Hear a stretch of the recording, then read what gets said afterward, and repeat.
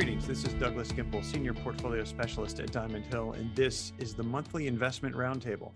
This podcast brings together various investment professionals here at Diamond Hill to discuss relevant and timely topics spanning domestic, international, and fixed income markets. On today's episode, I'm joined by Grady Burkett, Tim Myers, and Henry Song.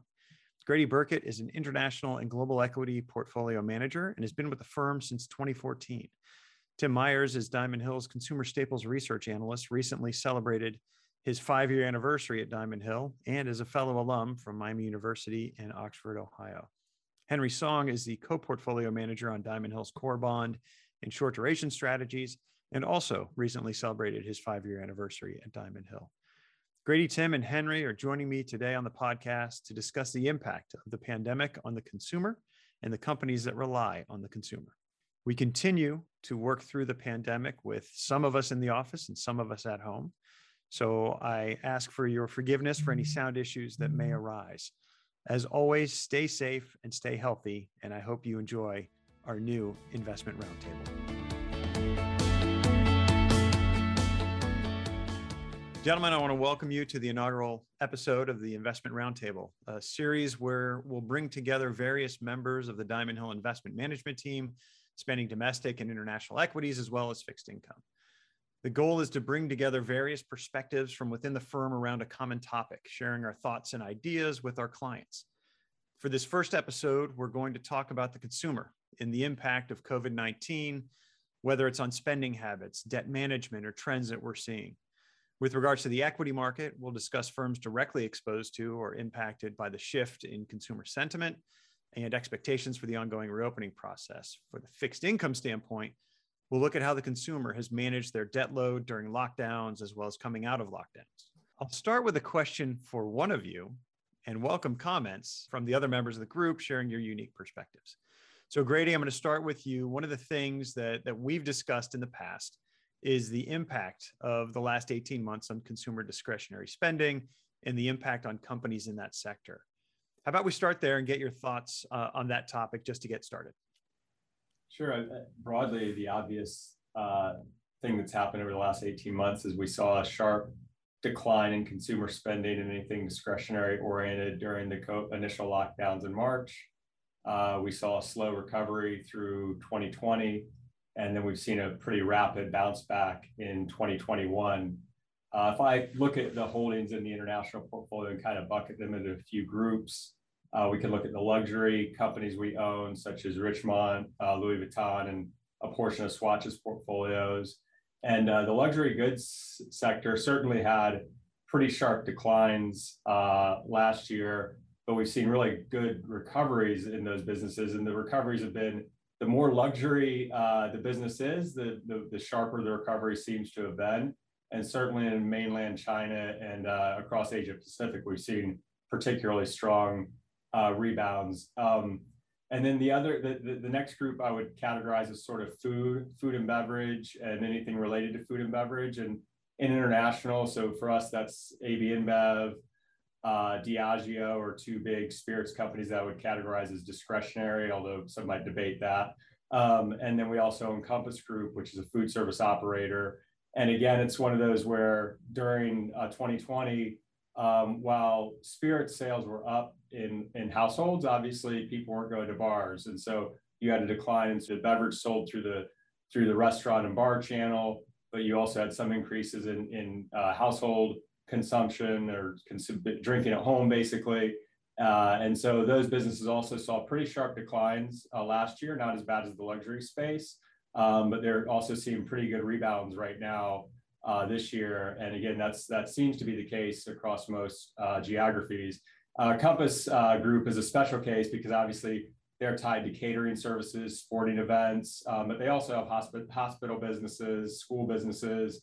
And so their business was essentially, half of it was shut down last year. And right now they're at about 85% capacity utilization. So they've seen a good recovery in the schools, some of those types of places where they provide services, and they're just starting to see a recovery in like sporting events. So I think they said they were at 35% capacity in their sporting events business. So that's the other piece. And then the final piece is sort of anything related to travel. and getting out and doing things. And I think that's where we're probably, personally, I think we're going to get to a point where consumer behaviors are similar to where they were in 2018 and 19. But I think we've got a ways to go there. So we're still seeing some, we're still seeing not back to pre-pandemic levels for some of the like airlines, airport operators, theme parks, things like that. Yeah, maybe I'd just add quick on the domestic side in terms of spending on MySpace, consumer staples, everyday products. You've seen, quite a trade up in terms of, the quality of products consumers are buying. You've seen a shift away from private label brands or store branded products to more, premium offerings, kind of across the spectrum or basket of goods. You've also seen, just from, more of a macro consumer, reevaluating what's important. And you've seen a focus on health, wellness, purchases, and a focus on convenience and, omni-channel or e-commerce. You've had quite an acceleration there, over the last 18 months. You've seen many of these, big businesses had, 5% of sales coming through e-commerce, in 2018, 2019. Now that's, 12, 15, 20% of sales now coming through, whether it's omni-channel or e-commerce. And, just thinking about that, what the snapback on that looks like, or, is that the new normal? Still kind of early to tell, but, just now as we're kind of cycling some of the original pantry loading, it seems like some of the behaviors have been a little sticky, at least on the everyday product purchase cycles. So that's kind of what we're seeing on the domestic side right now. Thank you, Tim, for that. I appreciate the follow-up on Grady's comment.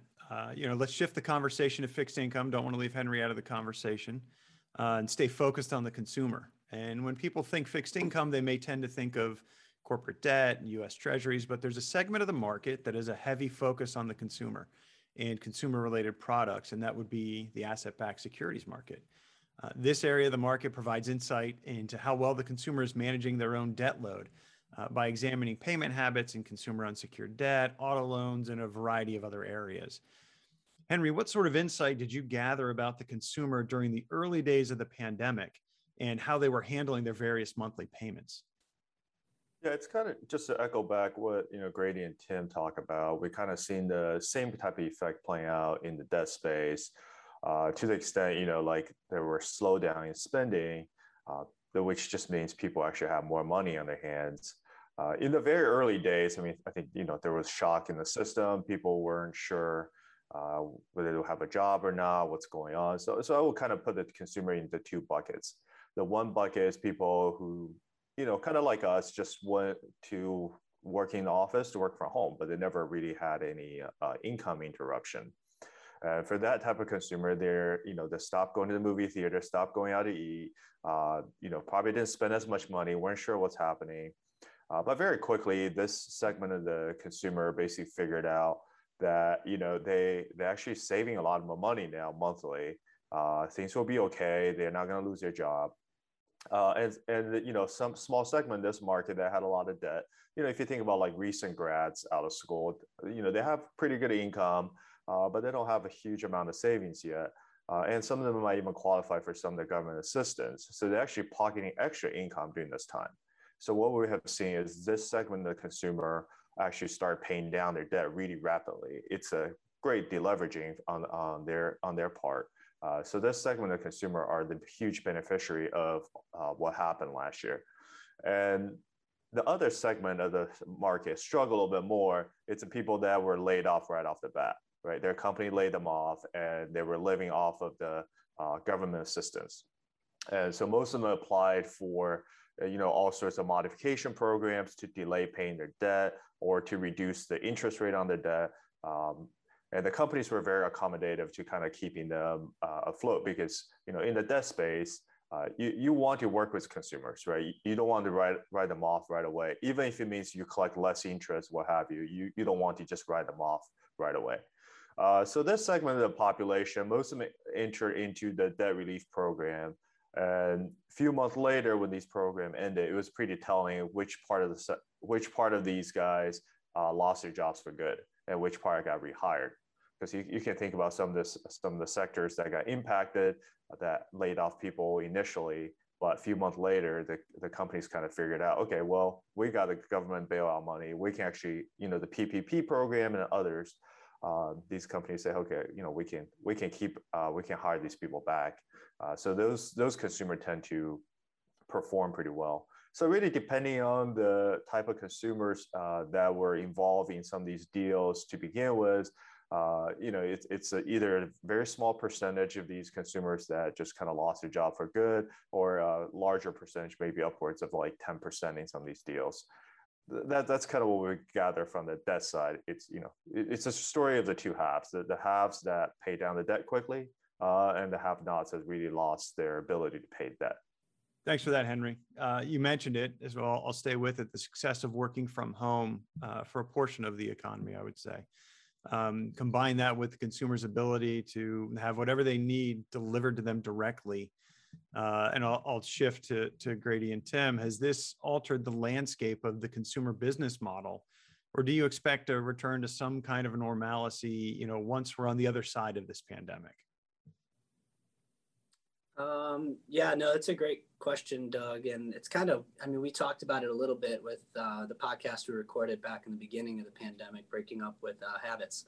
Mm-hmm. And, now we're about 400 or 500 days out from, when we all went home from Diamond Hill. And, on average, it takes the normal consumer about 65, 66 days to form, a habit.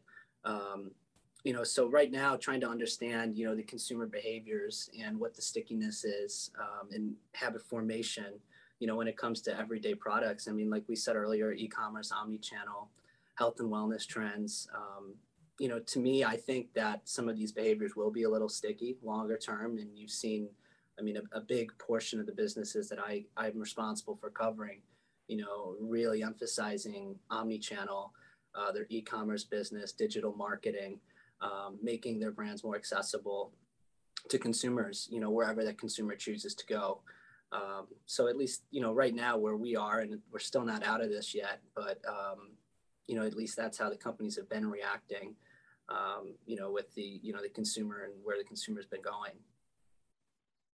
Yeah, just to give I agree with Tim that companies are going to have to, or have been, adjusting their business models. And I think one thing that's interesting is the companies that had the resources to adjust their business models seem to have moved faster as a result of the pandemic in many cases. And so we own Tesco, which is sort of an old school grocery store operator in the UK. And, certainly they've been under pressure by discounters, and then the online and delivery service market is an issue. But actually, they've been investing really aggressively in their sort of e-commerce business, and that can mean pick up at the store, have the groceries delivered. They bought a supply chain company called Booker that could help them with that, with them getting better distribution, ability to deliver groceries. And actually, right now they have higher market share in the online space than the physical space in the UK. And so that's one example. Another example here in the US, obviously, is Disney. You saw them, just stop paying a dividend so that they could really increase the amount of content they were creating for their streaming business. And obviously they saw their parks collapse, and they were already under pressure from Netflix and other streaming services, and try to maintain the consumer's attention. And you just saw them sort of accelerate investment into that. And so I think, for us, if we have a company that isn't choosing to adopt to some of these new trends, then some of them, as Tim, I agree with Tim, for some people it will stick. For some people, they'll go back to their old habits, but certainly a portion of the consumer is going to be, having new habits. And if companies can't adopt to that, or haven't shown a willingness to make some changes to their business model, that makes you a little more nervous about that particular business, I think. So I'm going to combine two things and ask all three of you about, the impact on, the companies that you're covering, or Henry, in your case, the securities that you're looking at. But one of the things that we continually hear about in the news, which again was in the news today, about this ongoing chip shortage, how it's going to impact the global economy. So combine that for maybe some specific things, but then more broadly, what we're seeing in this demand supply imbalance. And anecdotally, I got an email or an update yesterday from Costco saying that if you order toilet paper from Costco, expect it to be very, very delayed in when you'll actually receive it. So it's not the toilet paper shortage early in the pandemic, but it's still this supply chain issue that we continue to see. So, Tim and Grady, how are you seeing companies that you've covered impacted from the shortage? And Henry, from your standpoint, what are you seeing in the auto industry and what may occur if we continue to see this shortage? And Henry, let's start with you, and then we can go to Tim and Grady. Well, it's even more than just the auto industry that's being impacted, right? You're talking about the shortage. One of the, I would call more off the run type of a small sector in the asset-backed space is actually container ships. These are securitized by all the containers that's coming, that's making the global supply chain work. And the container rates, some of them are up tenfold at this point. In the securities market, this is something that was historically really shunned by most investors. It's, oftentimes favored by insurance company as a buy and hold type of assets. We have seen, record low spreads on those sectors. Pretty much every single container operator refi their debt in 2020, 2021 to take advantage of the low rates and the ongoing demand for this type of securities. People are viewing these as, some of the best things out there now because of this. So that, that's one. And, you mentioned auto industry. Used car sales price is still at record highs right now. I think finally dipped a little bit as a shortage of some of these supply issues getting resolved. But, it will remain elevated as people still need cars to get around and to replace their older cars. So with this sort of shortage, used car prices stay elevated. It's certainly helping the recovery value in any of the auto deals. Residual value off of lease deals are much higher now than what they have ever been. So that's helping all the lease deals as well. So from collateral perspective, all of the deals that's been issued out in the market, you can basically say that the collateral values are way higher than where it have ever been. So it's been a huge boost for anything that's backed by hard collateral, especially if that collateral is hard to source currently. Yeah, I'd say just this past week or so, we had a conversation with a major food producer here in the U.S. and container ships came up, and said you essentially just can't find containers. It's very tight right now. In terms of microchip, I don't know the impact. I mean, it flows through to the producers, food producers, HPC, cosmetics, everything. But the issue, or at least the conversations I'm having, it's all on supply chain right now. Whereas, those were conversations you never have with CEOs. It's all about, can we get product there? And really it's coming down to labor. Labor is, manufacturing very tight right now. And shipping, trucking, very tight. And that's causing a lot of pressure on supply chains, kind of across, from the paper packaging players into, the actual brand manufacturers and all the way to the grocery store. So honestly, no end in sight. Most are projecting this to continue for the foreseeable future, at least over the next 12 months or so, as they're guiding out and talking about the next year or so. But yeah, very, very tight on the labor side right now.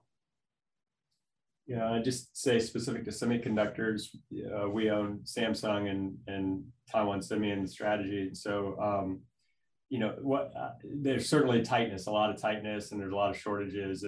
But the memory industry and Taiwan Semi, which is the largest outsourced manufacturer of semiconductors, they've all increased their capital spending substantially over the last couple of years, certainly this year in particular.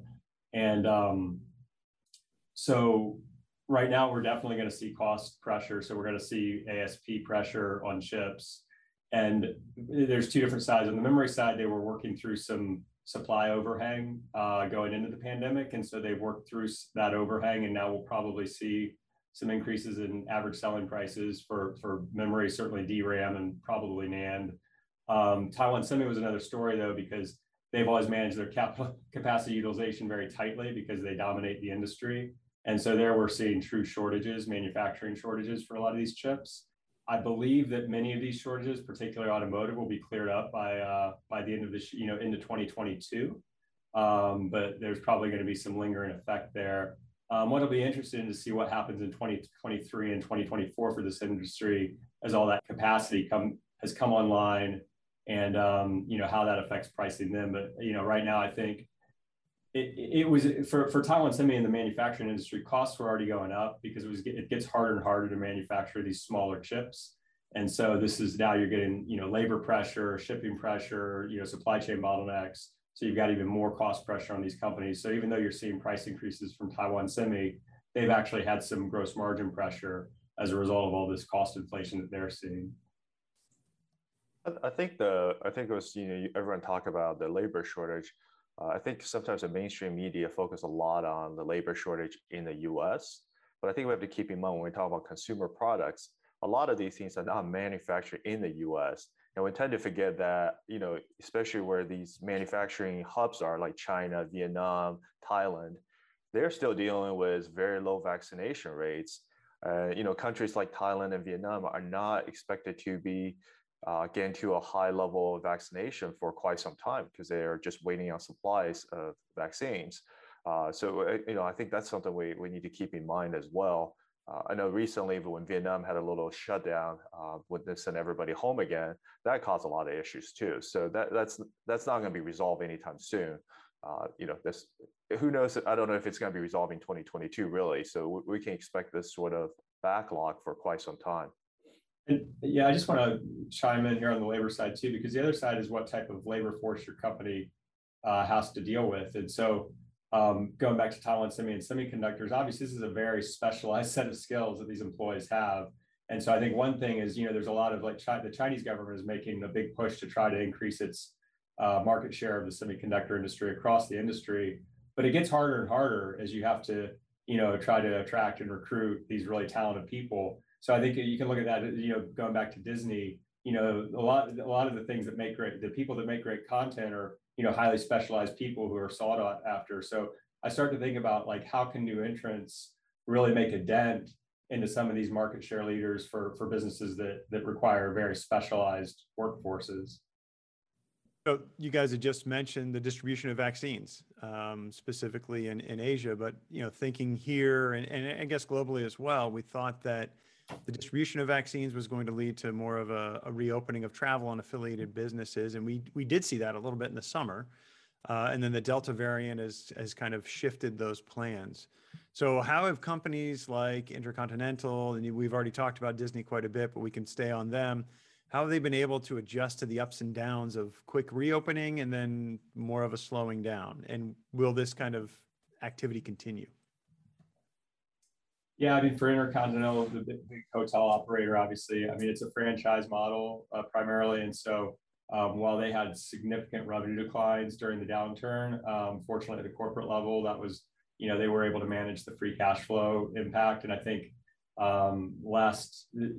when they were down 55, their room revenue was down 55%, but they were still generating positive free cash flow.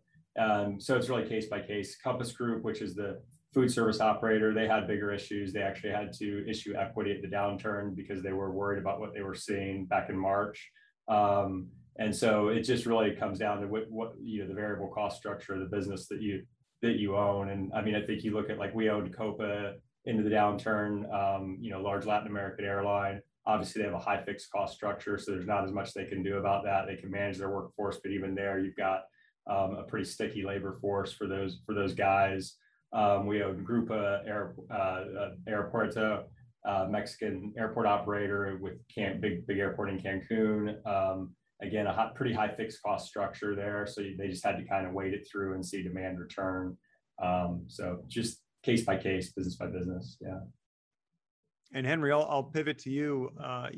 Thoughts about one of the areas that we've looked at more recently is a commercial mortgage-backed securities area. And we talk about accommodations and hospitality and maybe the difference between a trophy property and other types of hotels. What have you seen there just in the last 12 to 18 months and what kind of opportunities maybe exist? Yeah, I think the theme there really is people want to travel for leisure. So there's demand for, leisure hotels. Business travel business travel is in question, right? What would it look like going forward? So those sort of properties are not operating as well, and you're seeing more defaults there. But a lot of times it really comes down to the sponsor and their equity situation. Kind of to what Grady mentioned, some of the companies able to manage their cash flow.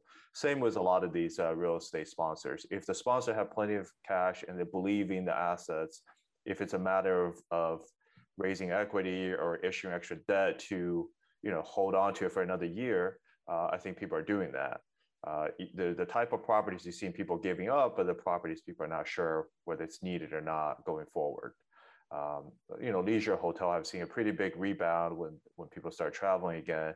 I mean, obviously the demand on that's going to ebb and flow a little bit given the Delta variants or maybe future variants that may arise. But people are feeling pretty good that the long-term trend is people want to travel. People want to go to Hawaii. They want to go to these cool places and spend money there, right? So people are really bullish on those sort of assets. You would honestly wouldn't surprise me these assets will actually trade at higher valuation today than you did pre-COVID, because people have even more of a belief in these assets now than before. So that that's kind of what we're seeing in the commercial mortgage-backed security. As especially relates to consumers. The other sector that's kind of related to all of this is the aircraft ABS. That's again that the demand's kind of ebb and flow quite a bit. You've seen some smaller airlines struggle because those are again initially there were these are leisure bound aircrafts, but that might change too. I think the unfortunate part is some of the smaller operators had to kind of close down initially because they just didn't have the cash. It's such a capital intensive business. They needed the cash and they couldn't raise the money at the worst possible time. But going forward, I think it's still pretty bullish on anything that's really leisure oriented, business travel. I mean, I think the airlines obviously have to, maybe getting off topic here, but they have to obviously restructure their business model a little bit. The big airlines that's dependent on business travelers, they may have to optimize that and focus more on leisure travelers. So we're going to see changes going forward. And just tying something Henry said earlier about the fact that you had two populations. The population just kind of did their job from home, saved some money, was able to save some money as a result, and then also probably started to feel a little bit a desire to get back out at some point in the future. So they have more money and this desire to maybe get back out. So that probably is going to support the leisure travel. That's my expectation. And then also we even saw for the luxury goods brands. I mean, they were raising prices at the high end. Louis Vuitton, Richemont, Swatch, the high end of their brands, they were raising prices through 2020. And so there is a segment of the population that seems ready and willing to splurge, and already has been. So Tim, we'll end on I guess a more of a high note. You cover alcohol sales in the United States. Why don't you let us know who I guess was the big winner last year during lockdown? Who came out ahead of everyone else?